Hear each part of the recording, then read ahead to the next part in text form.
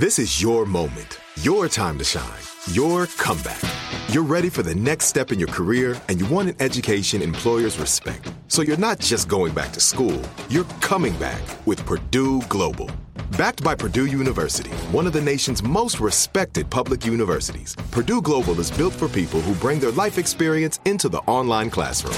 Purdue Global, Purdue's online university for working adults. Start your comeback today at purdueglobal.edu. From BBC Radio 4, Britain's biggest paranormal podcast is going on a road trip. I thought in that moment, oh my God, we've summoned something from this board. This is Uncanny USA. He says, somebody's in the house, and I screamed. Listen to Uncanny USA wherever you get your BBC podcasts, if you dare.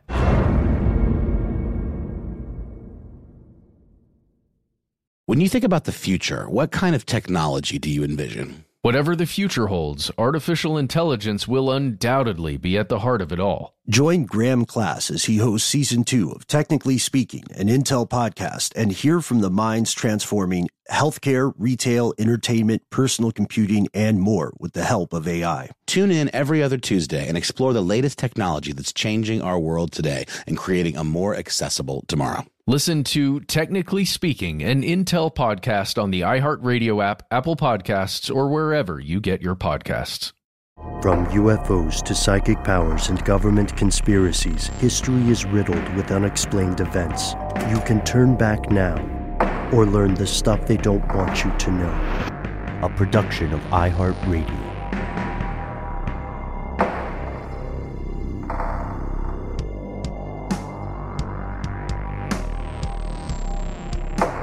Hello, welcome back to the show. My name is Matt. My name is Noel. Our compatriot Ben is away on adventures, what he would call adventures, and we would concur are in fact adventures. And that makes this a slightly different version of stuff they don't want you to know. It feels weird. Yeah, always does when Ben is gone. But hey, guess what? As always, we're joined by our super producer, Paul Mission Control Decant. You are still you, and you're apparently right here. So that makes this stuff they don't want you to know. Can I still be me? Don't answer that. Let's put a pin in that one. Okay. This is fun, though. We've done this before when Ben's been away on adventures, where this is not a typical day of the week where you would normally hear our listener mail episode, but you know what? We don't believe in calendars here at Stuff They Don't Want You to Know. We throw those things out because it's all a sham anyway, if you've listened to our recent episode on calendars. And we're going to do a listener mail episode today. But it's different because you may notice that in our typical weekly listener mail episodes, we sort of do a smattering of missives from various sources, from the internet. But today we're doing only voice-driven missives, a.k.a. voicemails. Yes, it's oops. Over-explaining this very simple concept that we're doing. That's correct. It's oops all voicemails today on Stuff They Don't Want You to Know. And it's mostly a function of us just having so many of these great messages. And we still have 75 right now as we're recording that we haven't even listened to yet. Oh boy, that's okay. Today we're going to hear from Daniel, More Broccoli, Chef, and Nick. Okay, here we go. Hey guys, my name's Daniel. Love your show. I'm calling up about that weird bit of news and the warehouse fire. I am in that very tiny bit of the Venn diagram of people who work actually designing and building fire suppression systems for warehouses and a person who listens to your show. So here's what I can tell you about warehouse fires and fire suppression systems.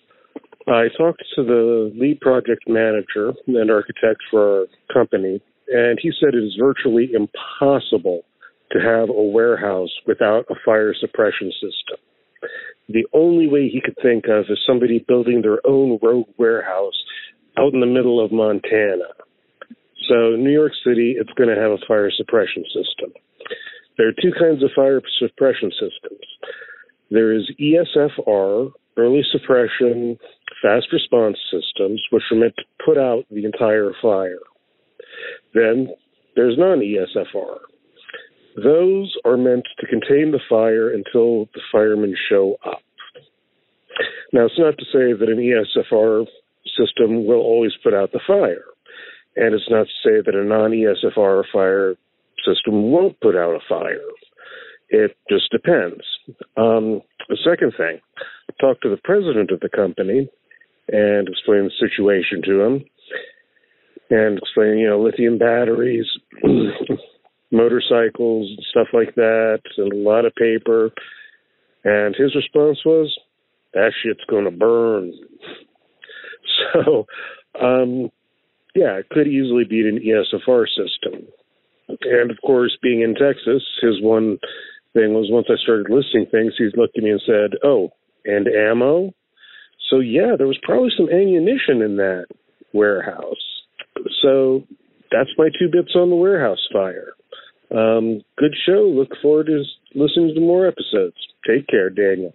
Oh, my gosh. Okay.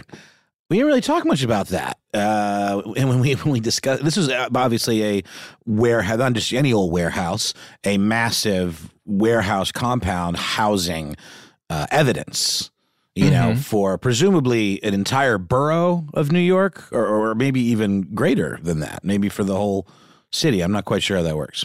Yes, this is a story we did on Strange News about a very large warehouse in New York that burned.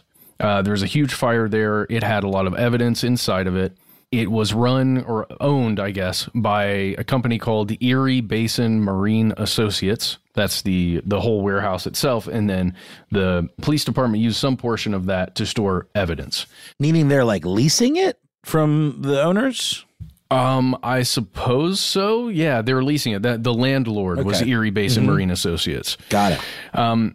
And, just hearing this information from David, learning about ESFR and non-ESFR, I'm thinking about specifically ESFR systems like the large overhead sprinklers that you may see if you maybe live in an apartment complex. Many of those have kind of the older sprinkler systems that will physically just shoot water on everything. There are other versions of that have this really cool foam that will expands. Which some of that foam, by the way, we've talked about it before on this show, has some of those PFAS chemicals in it. That's one of the reasons it functions so well as a fire retardant, or it stops the fire, which is a creepy thing to think about. Just getting forever chemicals all in your foam and then getting the foam on everything, including on the people, that are in the warehouse when the fire starts. But those would make total sense, and it feels like either of those systems would have stopped that fire, really, no matter what was burning in there, or at least slowed it down enough to where the as David said, the fire department gets there, then puts the fire out. But it doesn't seem like anything happened. And then, guys, I found some reporting from the I-Team at Channel 4 NBC in New York. They put out something on December 20th after we had recorded that episode, and it's specifically about fire safety violations, sprinkler system violations that Erie Basin Marine Associates had over the course of 2020 and 21. And it may be the reason why the fire got out of control and why everything burned instead of it stopping. Listen to this, Noel. They had at least 17 fire safety infractions in 2020 and 2021. So that's failure to test, inspect, or certify sprinkler systems. Yeah. So a little bit more on the negligent tip than perhaps the conspiratorial, it was an inside job tip. But I also, when looking this up, because I'm fascinated too, because in my head I was also thinking about what about firewalls, like things that separate different areas of a building and make it where, like compartments on the Titanic, which obviously those didn't work really well either. But the idea is to keep the fire from spreading. But then you picture a warehouse, it's all pretty open usually with pallet racks and things like that stacking, upward. But then you picture, again, I'm thinking about Assault on Precinct 13, Breaking Bad, and, heists and things I've seen around police departments. Usually those type of evidence storage facilities are more cordoned off and have, separated, parts between them. So you'd think there would be some manner of slow burning material that would keep the fire from spreading so quickly. That would make sense. And I imagine that, if you had something like that in place, those firewalls you're talking about, you could at least prevent it from getting to the next warehouse, right? Right. Should be great. I did find an article because now I'm like, going down this rabbit hole from the National Fire Protection Association. The NFPA is a thing. Headline from November of 2021: unique fire protection challenges found in warehouse distribution centers. According to the NFPA, warehouse fires happen kind of a lot. Kind of an alarming amount with 1,410 warehouse fires, 2 deaths, 20 injuries, and an estimated 159.4 million in direct property damage every year. And nobody wants that, I mean, especially, again, you wouldn't think necessarily, unless it was an insurance scam, that people would be negligent about warehouses holding, stuff that you sell to like make money. But still, just the same, many of those do go up in flames, as it turns out, more than one might think.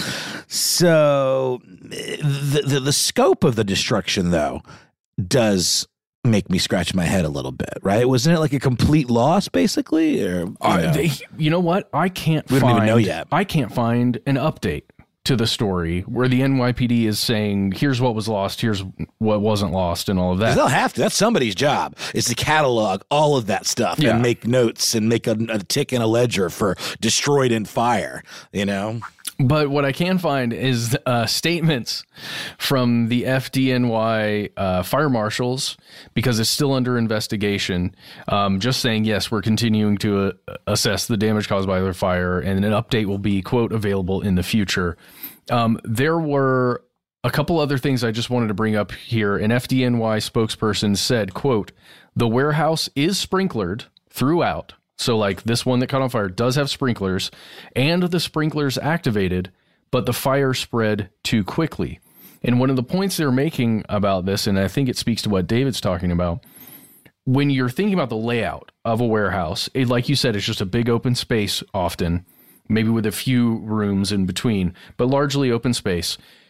The sprinkler layout needs to be modified to how you've got things stacked in there. What types of materials are stored in what areas. So that's a tough ask to like change the sprinkler system around unless you've got, a version where you can easily change out heads and where the water's actually going to come down. And the reason I asked about the whole leasing situation is typically you think of like government entities, like the police department or whatever, owning their own building in a space that was built like for that express purpose. But we know budget cuts and things like that might potentially cause them to have to use a pre-existing place. Maybe isn't exactly intended for this, and do it quickly and get all that stuff in there and make it, make do the best they possibly can. But no, sprinklers aren't exactly something you can just kind of move around. They're pipes, and they terminate, water sources. You've got to rerun them or like customize them. Well, yeah. So theoretically, what you would do as the tenant is you would stack up the things that are more flammable and more at risk in the areas where there's more coverage from the sprinklers, right? It would be on you then. But it appears that those two things just were out of sync. And wasn't there a thing, though, where there were like a lot of combustible like batteries too, like scooters or electric bikes or something like that? And that was a big part of the problem? Yeah, there were numerous heavy metals that ended up catching on fire due to some of the stuff that was kept there at the pound. Remember, was it the NYPD's fleet of hoverboards that was at issue here? I don't think so. I don't think those got hit. I think it was mostly Lime scooters. No, I'm just joking. I don't know what it was. But we don't have an inventory list here. But hey, just with this one, I just wanted to point out there's no. I don't have an update yet. I don't have more information on what cases are actually going to be affected. It's a lot of reporting about the potential of many cases being affected. And that did happen in mid-December of I was there. 2022. I wasn't. Let me rephrase Whoa, that. I'm sorry, what? I wasn't on site, but I was in New York, and some local mentioned that this was like, being reported on the local news, and that they knew where this place was. And it was like, it was kind of alarming. Maybe, no, I know what it was. It was when you weren't with us, unfortunately, because but Ben and I went to New York to do the Elvis Duran show, and you had some family stuff and you couldn't make it. And it was one of the guys at Elvis Duran, because he was interested in the show and he thought it'd be something that we would have a take on. And he was like, "Oh my God, did you just hear about this?" And so his immediate thought was, that's where the mind does tend to go when you hear warehouse full of evidence destroyed. Because again, my mind always goes back to that Breaking Bad sequence where they are trying to get one piece of evidence out of the, this lockup, which is basically impenetrable. In order to get there, they have to destroy everything. Because that's the only way, because you can't really get in. So the only way to make sure that your thing isn't used against somebody or you or some, one of your associates is to destroy the whole thing. Jeez. Yeah, I remember when we talked about that. Go full destruction if you wanted to take out one piece of evidence. That's nuts. Well, hey, David, thank you so much for calling, giving us that info, and for speaking to all the people you spoke to about this. That was very cool. You didn't have to do that, and we appreciate it. I just thought of something kind of clever. I'm going to pat myself on the back for this one. If you want to find a needle in a haystack, burn down the haystack. Oh, snap. Just saying. How hot is the fire going to get? Is it going to melt? Is it going to melt that metal? I don't think so. I don't think so. Brilliant. All right. And with that, we're going to take a quick break, but we'll be right back with more Oops, All Voicemails. From BBC Radio 4, Britain's biggest paranormal podcast is going on a road trip. I thought in that moment, oh my God, we've summoned something from this board. This is Uncanny USA. He says, somebody's in the house, and I screamed. Listen to Uncanny USA wherever you get your BBC podcasts, if you dare.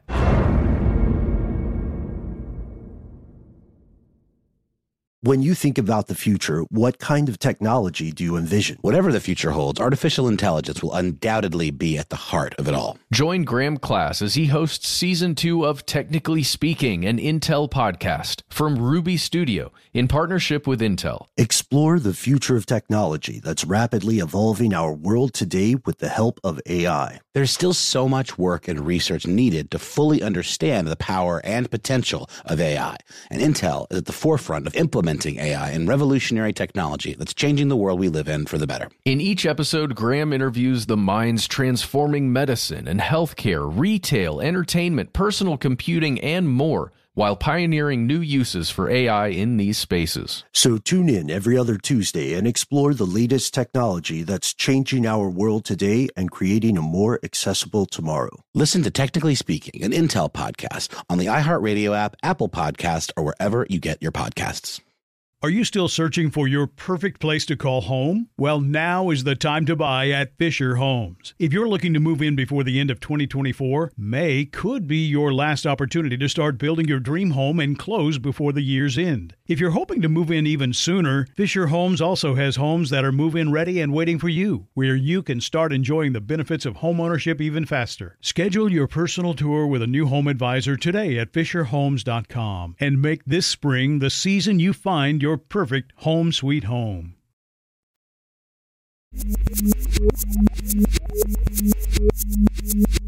And we're back with more Oops, I Left a Voicemail. Yes, we are. Okay. we definitely are, Brittany. And here we go. Is this a Brittany story? It's not at all. That was sorry. I want to learn about this tomato experiment. The famous tomato, the Maslow tomato experiments of 1937. Yes, no, more like of 1991. Yeah, let's get right to it. This is fun. Hey guys, it's more broccoli calling you. I have an identical tomato experience as Noel does from being forced to eat a slice from someone, my aunt in the family, and it was, the best tomato, and they just were convinced that if I tried the absolute best of the thing that I hate, that I would love it, or whatever, or at least appreciate it, which of course I did not, and I also proceeded to throw up, and they never made me do it again, but for the most part, I'm totally great with tomatoes now. This happened with blueberries when I was a kid, once I threw up the thing that they knew I hated and didn't want to eat, that they'd been making me eat, then I never had to eat it again. Once the regurgitation happened, which, I bet you we're able to, make it happen, because that's, psychological damage as a kid. So it makes sense that, our bodies would align with our brain and revolt, our body's yeah, I'm on board with the brain. Screw you, family. I'm going to barf this up. See if you want me to barf it all up again when it's good food. You're not going to want to waste it on me. See? There is evolutionary logic for it. There is, studies that indicate that, children can taste things like bitterness, perhaps, more than adults can. So, to some extent, when kids don't want to eat vegetables, that maybe they're detecting things that adults can't. Maybe more theory and hypothesis than fact. Oh man. Okay. Whew. Where to start? Well, psychological. I'll tell you where to start. Yeah. That is More Broccoli, aka Stephanie, and I hear her voice more than most other people on our voicemail machine. So shout out to you, More Broccoli. Oh, I think she's called in before, if I'm not mistaken. Oh yeah. We hear from More Broccoli all the time. She calls in probably more than anybody else out there. There are a few of you, you know who you are, call in a lot. But this is except you, Anon. You don't know who you are yet. But she's called in. This is the third or fourth time we've used More Broccoli on the air. All right.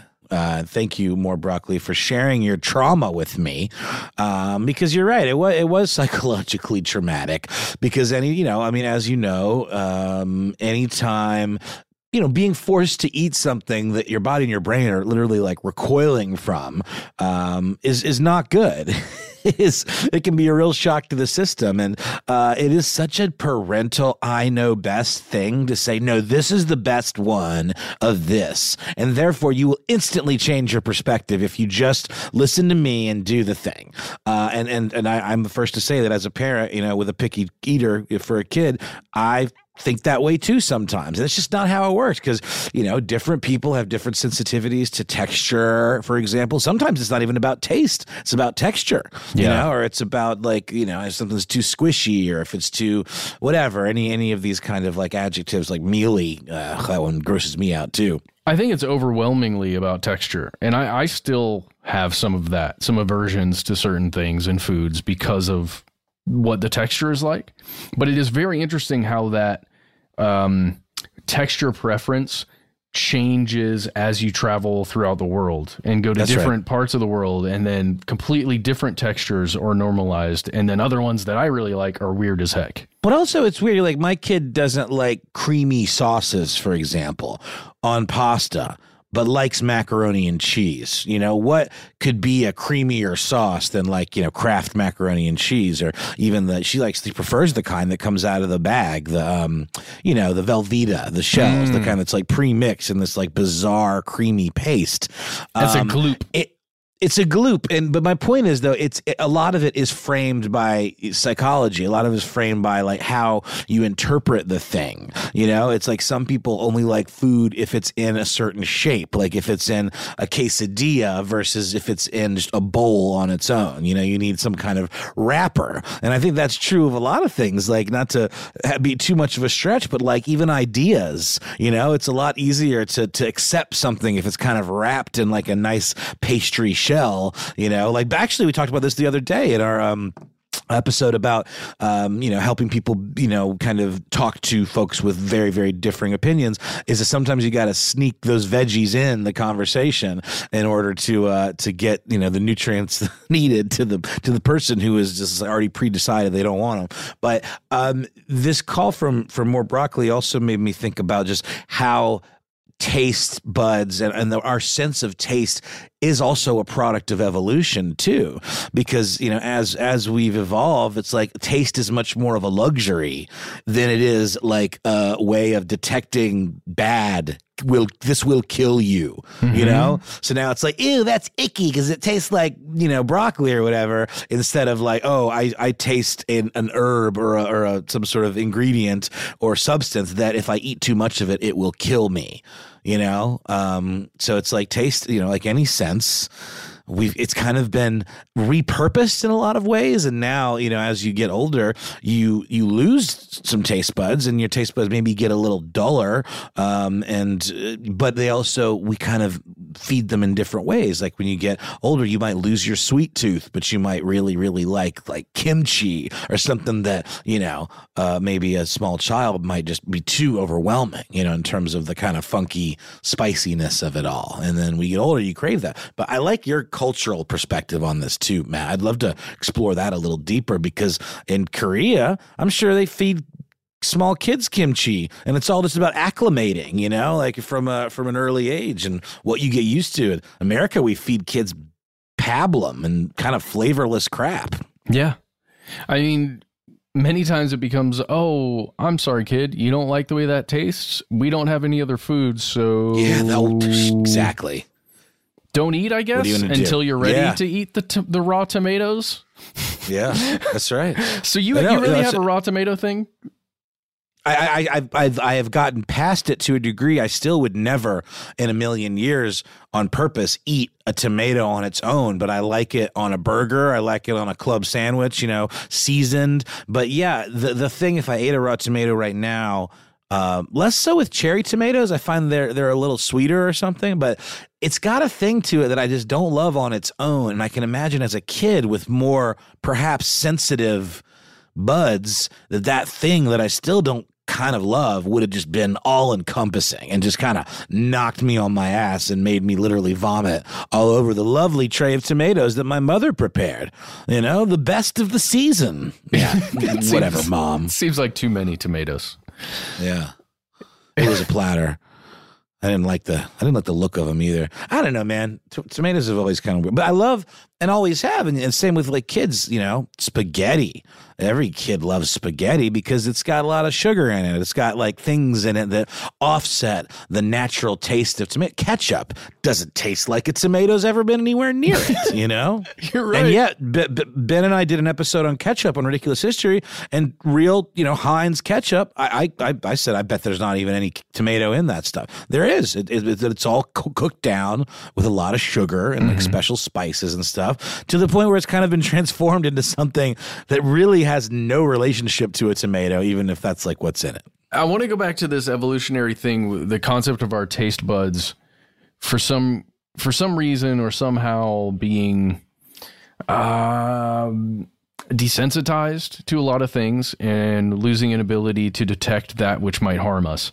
I'm just thinking about the stuff that ends up in many of our processed foods that we consume on a regular basis, in many of even the fresh foods. If you think about instances of high levels of mercury within specific types of fish, right? Sure. Or when there were those massive oil spills and people were still eating Gulf shrimp that were coming out of the from the bottom of the ocean, where all that stuff that the dispersant and the oil was all just on the bottom where all of the crustaceans were hanging out. And I don't know, it weirds me out because I can't tell you. Not to mention microplastics and things like. Oh, yeah. And the forever chemicals.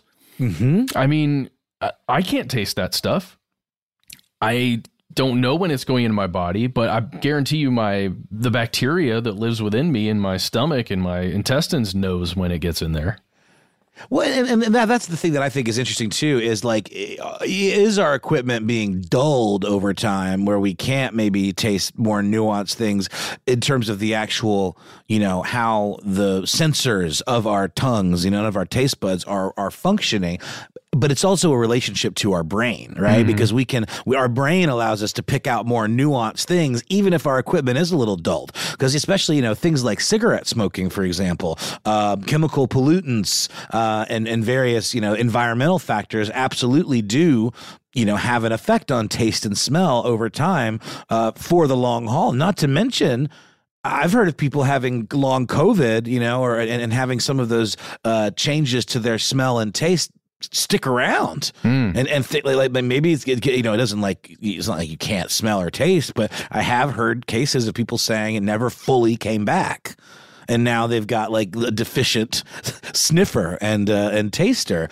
But one thing that More Broccoli mentioned as well is the idea of maybe kids are tasting things like impurities. Maybe kids are actually, because they've got this like fresh new, right off the lot tongue, they can taste like things like chemical pollutants, perhaps. Or like a lot of produce and things, they don't taste the way they did originally because they've changed. Like, they always talk about the way a banana tastes now versus what a banana used to taste like. And that's was a result of different processes, and things like that. I don't know. Well, a disease taking out all kinds of different species of banana, right? And literally the species of banana has changed over time. I'm not saying that there's this like evolutionary mind or something that like gets dumbed down over time necessarily, but I'm interested in like, I would love to see studies as to like how much better kids can taste than adults.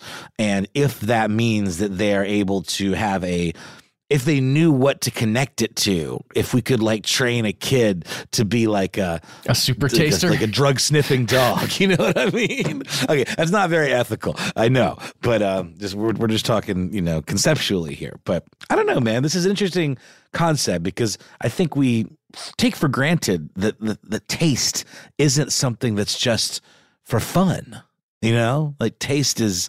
It's one of our senses, and it really has a lot of connection to memory and deep pathways to the brain, Whoa, yeah.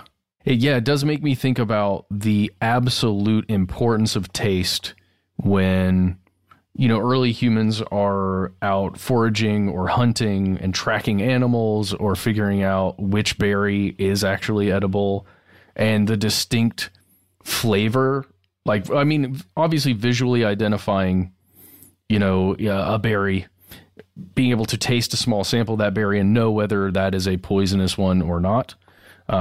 Just how important that is, and how, because we survived, because we're still products of those same lines, we've got some of that in us somewhere. Yeah, it's almost like smelling sort of the pre-test and then tasting sort of the next level test, you know what I mean?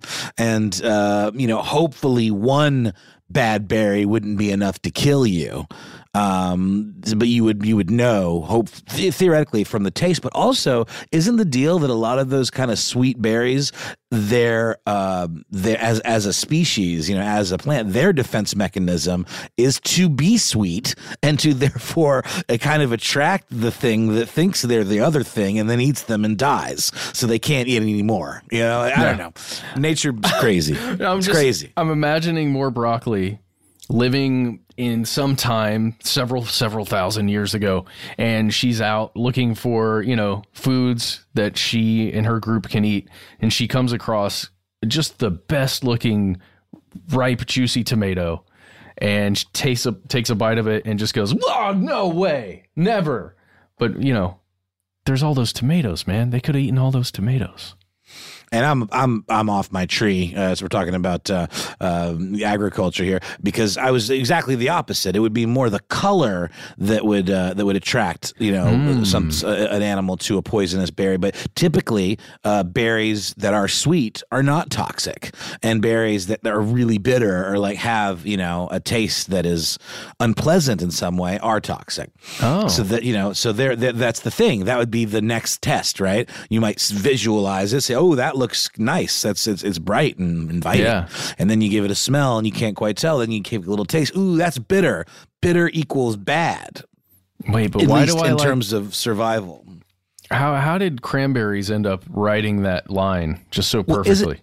Isn't that the thing, though, Matt? That's kind of what we're getting at in this whole conversation is now taste, I think, is a lot less evolutionarily important in that way. So we can eat bitter things. We've evolved maybe to like nastier, quote unquote, things, or things that typically would be like spit out, by a child or an antelope, because we don't have to worry about that anymore because we have other ways to test our food and we're not really foraging so much, as a species anymore. So anyway, this is a neat one. We can kind of go longer with this one, but I think we've about gotten there. What do you think, Matt? Time for a little ad break, perhaps? Oh, and last thing, though, Matt, I think we've talked about this. Definitely some of our latter-day How Stuff Works podcasts have certainly talked about this. But do you know about the concept of being a super taster? I do. I know it in context, for some reason, of ice cream. Somebody who maybe worked for Haagen-Dazs or Ben & Jerry's. I remember watching a story on somebody who could taste the ice cream and know all of the different components that were in it. It was really interesting. And that's probably the same, I think you can train your brain to kind of pick that stuff out. But if you literally have more sensitive, I keep using the word equipment, then you're going to be more predisposed to be able to do that. But like sommeliers, for example, who train themselves to be able to taste different aspects of wine, and things that sometimes come off as pretentious and absolutely absurd, like oaky and notes. Well, I think there is truth to that to a degree, if you know what you're tasting for. But to the average, you or me, I'll take a bottle of $10 Chuck most of the time. But and this applies to scent as well, with folks that can like really separate out all the different parts of a perfume, and all the different components. So. But if you're interested, if you're a super taster or not, they actually do have, I think, more taste buds, or they have like just like the tongue of a super taster has taste buds clustered much closer together, and they can taste certain tastes much more specifically. And there is a way, if you go to scientificamerican.com, you can find out if you are a super taster. You can actually order this like little thing that if you just like a little, it looks like a little piece of paper kind of, I think. And if you put it in your mouth and it tastes bitter, then you are a super taster. There's different ways of going about it, but pretty interesting stuff. Definitely. Oh, well, Noel, do you want to hear about it? No, we should go to a break. Okay, let's do it. I'm Katya Adler, host of The Global Story. Over the last 25 years, I've covered conflicts in the Middle East, political and economic crises in Europe, drug cartels in Mexico. Now I'm covering the stories behind the news all over the world in conversation with those who break it. Join me Monday to Friday to find out what's happening, why, and what it all means. Follow The Global Story from the BBC wherever you listen to podcasts. When you think about the future, what kind of technology do you envision? Whatever the future holds, artificial intelligence will undoubtedly be at the heart of it all. Join Graham Class as he hosts Season 2 of Technically Speaking, an Intel podcast from Ruby Studio in partnership with Intel. Explore the future of technology that's rapidly evolving our world today with the help of AI. There's still so much work and research needed to fully understand the power and potential of AI, and Intel is at the forefront of implementing AI and revolutionary technology that's changing the world we live in for the better. In each episode, Graham interviews the minds transforming medicine and healthcare, retail, entertainment, personal computing, and more, while pioneering new uses for AI in these spaces. So tune in every other Tuesday and explore the latest technology that's changing our world today and creating a more accessible tomorrow. Listen to Technically Speaking, an Intel podcast on the iHeartRadio app, Apple Podcast, or wherever you get your podcasts. Are you still searching for your perfect place to call home? Well, now is the time to buy at Fisher Homes. If you're looking to move in before the end of 2024, May could be your last opportunity to start building your dream home and close before the year's end. If you're hoping to move in even sooner, Fisher Homes also has homes that are move-in ready and waiting for you, where you can start enjoying the benefits of homeownership even faster. Schedule your personal tour with a new home advisor today at FisherHomes.com and make this spring the season you find your perfect home sweet home.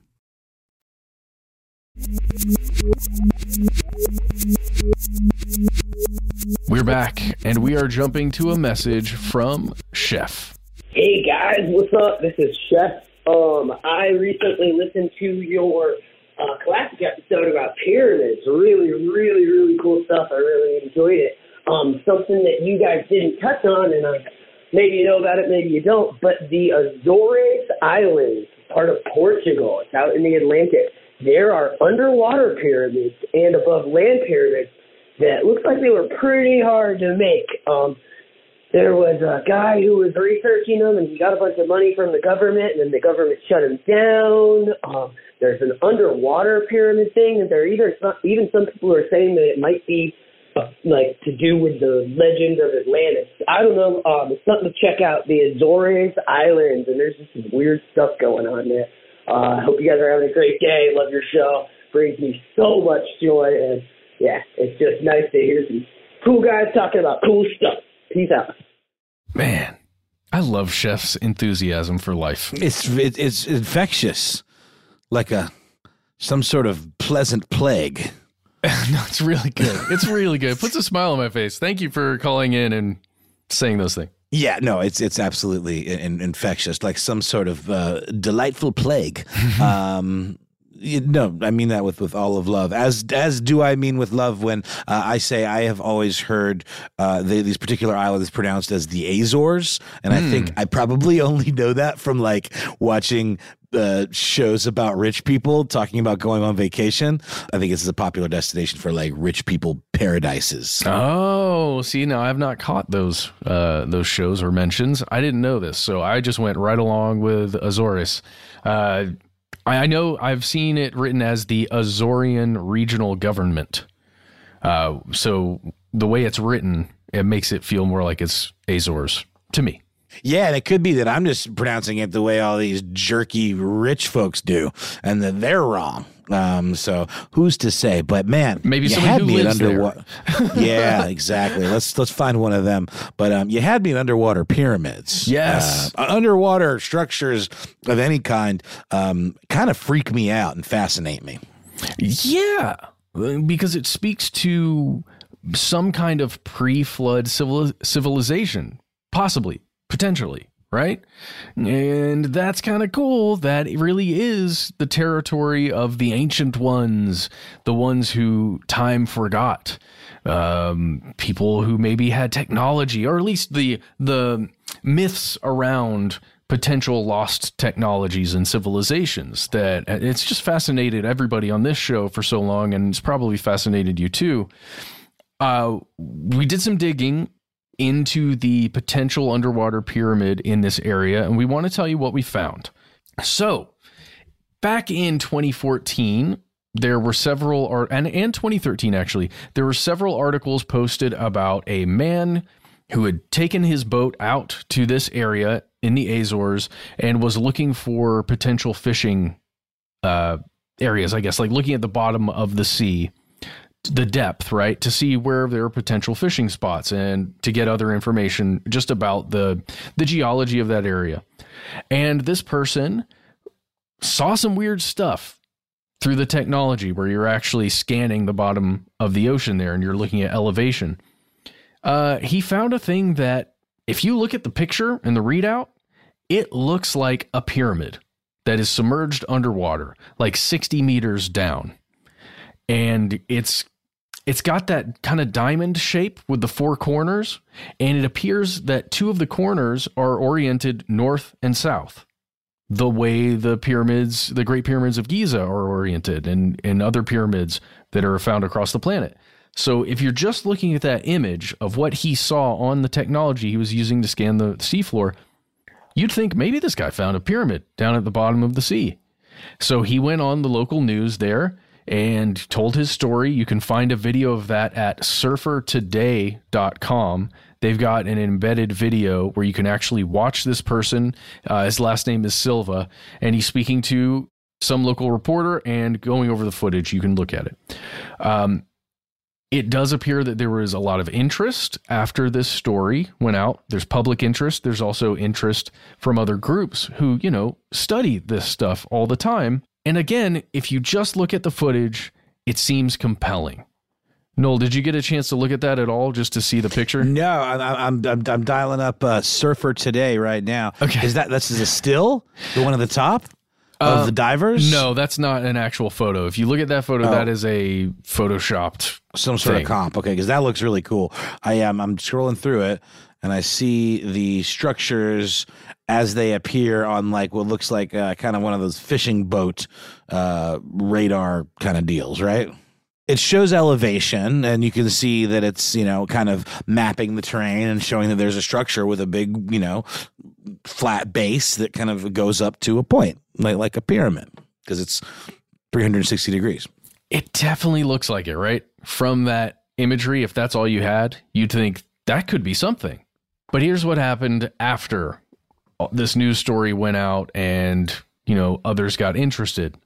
We can jump to the Portuguese American Journal, which posted something on October 9th, 2013, which pretty unequivocally states, no, this is not an underground pyramid. This is a volcano structure that this person saw that is known by everybody here. It's between the two large islands, Terceira and São Miguel. And you kind of look at the two pictures of these on a map, and this volcano structure that they're saying is at a depth of about 40 meters, like the top of it, the part that this person saw. It's known. It's been there for a long time. Nothing to see here, basically. So I just want to ask you, what do you think? Do you think there's nothing to see here, Noel? I don't know, man. That Photoshop sure got me going. But see, I think that's what happened. Pyramidal structure found by amateur sailor, not man-made, in Portuguese American Journal. This is from 2013. I mean, there's no follow-up to this. What were you able to find when you dug a little deeper, Matt? This seems like it's not that deep. Can't you just go check it out? Like, where's the mystery remaining? Not you personally, Matt. I'm not expecting you to put on your wetsuit and go check it out, but wouldn't there be underwater photography of it now? It seems like the locals are saying nothing to see here, folks. We already know what this is. Just wondering where is the remaining part that's in question? There's really nothing that's in question to my understanding. I think this is the kind of thing, because of that sensational photo that's at the top of this older article. Like we said, it's from 2014, 2013. It's a stock photo, a couple of stock photos that have been smashed together. It looks like scuba diving photo and a pyramid photo, and they just kind of overlaid them. You see that, you see the headline, underwater pyramid. Your mind goes to all kinds of places, and it's something you want to talk about, something you want to share, and it's something you don't want to get disappointed about. You don't want to be disappointed. Oh, it's a known volcanic mound. That's boring. I want magic. Well, yeah, I do. No, I mean, it's true. I do too. And I think this what we're seeing here in real time is this story kind of morphing into being the story maybe about a potential underwater pyramid, and more a story about like how you do need to kind of check your sources, not you, caller, specifically, but all of us, because you heard me in real time falling for the same thing, because I'm like, wait, that's awesome, yes, I'm on board. You see that picture? And now that I'm looking at it even closer, it's not even a very good Photoshop. So it's just we can all be taken in by this stuff. Y'all just kind of heard me being taken in by it. I'm looking now, and there's a really bad textural overlay of like bubbles. Yeah, I mean, it's pretty embarrassing. Yeah, but you know what? Let me be the sacrificial lamb here, because how many days a week do we do this stuff? We talk about this stuff, and my brain immediately was like, yeah, underwater pyramids. Let's go. Yeah. Well, I think that's the natural reaction, right? To anybody who grew up with a little bit of mystery being allowed. If you're allowed to take your mind to those places, then underwater pyramids just makes you go, yes, yes. But you have to think about it kind of coldly. The Azores, it's a series of 9 volcanic islands. Okay, this whole area that we're talking about, this is another small volcanic, not quite island yet, but maybe aspires to be an island one day, or maybe was a volcano a long time ago. I don't know the geology behind that particular mound, but it has the same potential as all the other islands to just pop up above water. That's just kind of the boring reality, I guess. It is, but I think this is important, especially on the heels of our, How to Be a Skeptic episodes. You know, I mean, this stuff really is important. I almost just fell for it again. I saw a picture on Instagram on my phone. Breaking news: a Tibetan monk discovered in a mountain cave in Nepal is now considered the oldest person in the world at 206 years old. I'm like, that's awesome. And then it goes on. He was found in a state of deep meditation called Takatet. Archaeologists first thought he was a mummy, but then noticed that he has vital signs and is alive. Among his things, they found an old scroll that says, "I've seen Jerry more times than you." And it's on a page called Ohio Dead Family. What? Like Grateful Dead, Jerry. I've seen Jerry more times. I mean, but I see this breaking news, and there's a picture of all these medical people handling this shriveled-looking monk, and I'm like, yes, monk found in cave, oldest living human.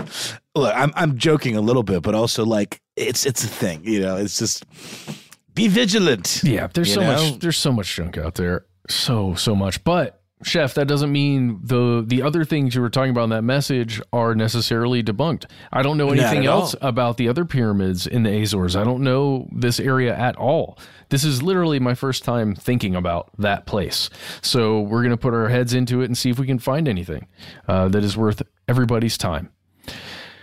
It is a weird thing. That guy made a discovery that he felt was significant, talked to a reporter, that reporter sent it out to everybody, and then it became a huge news story for a moment, right? Then it died down and waited for somebody else to discover it through search and then make social media posts about it. But that's how a lot of things happen. They get this second life, either as like a meme or as whatever it might be, because somebody reposts it in just the right way. And whereas it used to be like, you know, people that told tall tales, you know, if it was heard by enough people, it might eventually get elevated to the level of myth and then elevated to the level of like folklore. And the differences between all those things usually involve more or fewer primary sources. You know what I mean? Folklore a lot of time is based in ritual and in tradition, but then tall tales are kind of like made up stories, you know, that then get repeated in a different context and become, you know, there's a grain of truth to it. And now that's just the internet. The internet is our like oral and visual tradition now. And it's so easy to bark up the wrong tree and just start spreading stuff around. The good news is it can also be shut down much more quickly. But sometimes it gets out of hand. And then, you know, as Ben often says, nobody reads the retraction, you know, no one reads the exoneration. They just know that someone was accused of something or that some crazy thing happened, and then they just run with it. Because everyone's brain, again, that confirmation bias, everyone's brain wants to be right. It wants to be the rightest one in the room with the best scoops, you know, and the best info. Well, it's way more fun to talk about underwater pyramids than it is volcanic mounds that are just chilling down below the water. Mm-hmm. Yeah. It's just life, man. We got so many voicemails that we're not going to get to today. Noel? Yeah, we always kind of are like, you need like 10 of them, you know, but then you guys are so fascinating that we just can babble on about, you know, and if it was all three of us, we would have gone even longer. Oh, yeah. That's the point. We love hearing from you and your stories, and it really kind of just makes us feel like we're part of a community, you know, and we hope it makes you feel the same way. 100%. Noel, I wonder if you wouldn't mind if we could close with it's not a discussion. I just want you to hear what Nick said, and then we can end the episode. Hey guys, long time listener, first time caller. My name's Nick. I was listening to one of your shows back from September. You're about I think it was strange news, animal attacks. You guys were talking about a turkey attack on an old man. Well, we're gonna assume he's old because how else do you break hips with turkeys? But you said something about that turkeys can't fly. That's not true. Turkeys can fly just fine. Wild turkeys will fly 50, 60 feet into a tree to roost at nighttime. And they're capable of going straight vertically up like any other bird. It's really impressive. And second, when a bunch of males get into a group, you know, they're called jakes when they're young and toms when they're a little bit older, they can get pretty aggressive. And on top of that, they have on the back of each heel, a little bit above their feet, what are called spurs. I don't know if you've ever seen them on a rooster. They're made out of keratin like fingernails, but they're basically a giant knife on the back of their feet. So what they do is they jump up, flap, which is intimidating, but they come down on their enemies, I guess, with their spurs, and they can cut you up pretty good. I know this as a turkey hunter. That's really it. But yeah, they're actually really impressive, and they can be pretty intimidating because they don't give up. You can kick a turkey, but they'll come right back at you. Like, they're not going to give up. They don't just go away. You're going to have to get away from them. And they're scary, it's a bird. If you had something that big come at you, it's pretty freaking scary.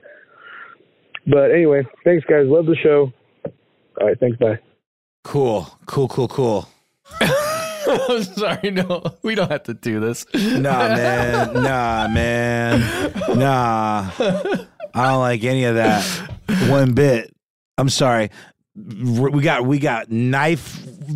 foot knife rooster turkey guys now coming at me from the trees, dive bombing on me. Oh my God. This is designed for my nightmare. Yeah, man. Also, the groups, I know we've talked about this, and I'm really only barely playing up my fear here because it's definitely abated over time. Like, I'm not going to like run away from like a bird, but I was once chased by a rooster, and I did not want to be caught. But turkeys are so beefy, man. They're so like, if they can you imagine just getting bombed by a turkey out of a tree with it flipping its knife heels at you? I mean, no, I would go catatonic. Okay, you would have to. I would no. It would take a lot to pull me out of that fugue state. I can tell you. Well, maybe if they didn't think you were a threat, they would cease their attacking, their knifing. I guess maybe I would like to think. I can't say. I would like to think I would just go limp and just play dead. I would probably be dead. I would probably die of shock if that were to happen to me. Well, there you go. Nick said, I'm going to have some sweet dreams tonight, baby. Sorry, no. I sometimes wake up thinking there are turkeys under my covers. Shut up. Well, all right. I don't want to torture you, Noel. Yeah, you do, man. Your gleeful laughter belies your what you just said. You say the most wonderful things when you're in that state, and it just brings me great joy. I appreciate you. I do. I will cook the hell out of a turkey. That's right. That's how you get revenge. That's how I take back my agency. I got a real knife, okay? And it's big and sharp. And it ain't made of keratin. It's made of Japanese cold steel. Ooh, yeah. Cold Japanese steel. Sorry, that sounded weird, but... All right. Okay. This was fun, Matt. Yeah, it was. This was fun. Major thank you to Daniel, More Broccoli, Chef, and Nick. There were several other of you that we wanted to get to, but we will get to you in a future listener mail episode. And literally, because it means that we won't have to dig for another one on the next episode. So you all are literally queued up for Matt and myself for the next listener mail episode. Oh, yeah. So if you want to be like Daniel, More Broccoli, Chef, and Nick, why not? Get in touch with us. You can find us on social media. We're all over the place. TikTok and Instagram, Conspiracy Stuff Show. Twitter and Facebook, Conspiracy Stuff. By the way, YouTube. Hello. YouTube.com/conspiracy stuff. If you don't like social media and watching hilarious videos from us, why not instead give us a call? That's right. We are 1-833-STDWYTK. You got 3 minutes, and you'll find that it's usually more than enough to get your story out. You'd be surprised. And if you do find that you need a little more time than that to tell us something, or you want to include sources or links or whatever it is, you can get at us the old-fashioned way with a good old email. We are conspiracy@iheartradio.com.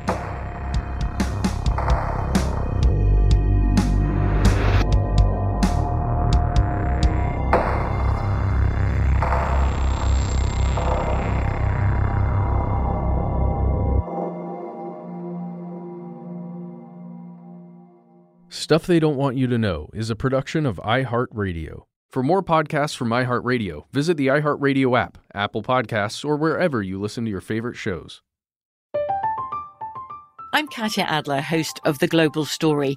Over the last 25 years, I've covered conflicts in the Middle East, political and economic crises in Europe, drug cartels in Mexico. Now I'm covering the stories behind the news all over the world in conversation with those who break it. Join me Monday to Friday to find out what's happening, why, and what it all means. Follow The Global Story from the BBC wherever you listen to podcasts. Are you still searching for your perfect place to call home? Well, now is the time to buy at Fisher Homes. If you're looking to move in before the end of 2024, May could be your last opportunity to start building your dream home and close before the year's end. If you're hoping to move in even sooner, Fisher Homes also has homes that are move-in ready and waiting for you, where you can start enjoying the benefits of homeownership even faster. Schedule your personal tour with a new home advisor today at FisherHomes.com and make this spring the season you find your perfect home sweet home. With every CBD product claiming to do something different, it's nearly impossible to decide what's best for you. Lazarus Naturals pioneered the farm-to-front-door model of transparency, where they handle each step of the production process to ensure quality, potency, and consistency. Scannable labels allow you to see the test results of your hemp batch, so you can be confident in the safety and quality. Visit LazarusNaturals.com today. Lazarus Naturals, committed to improving your life as well as the world around you. Not available in Idaho, Iowa, or South Dakota.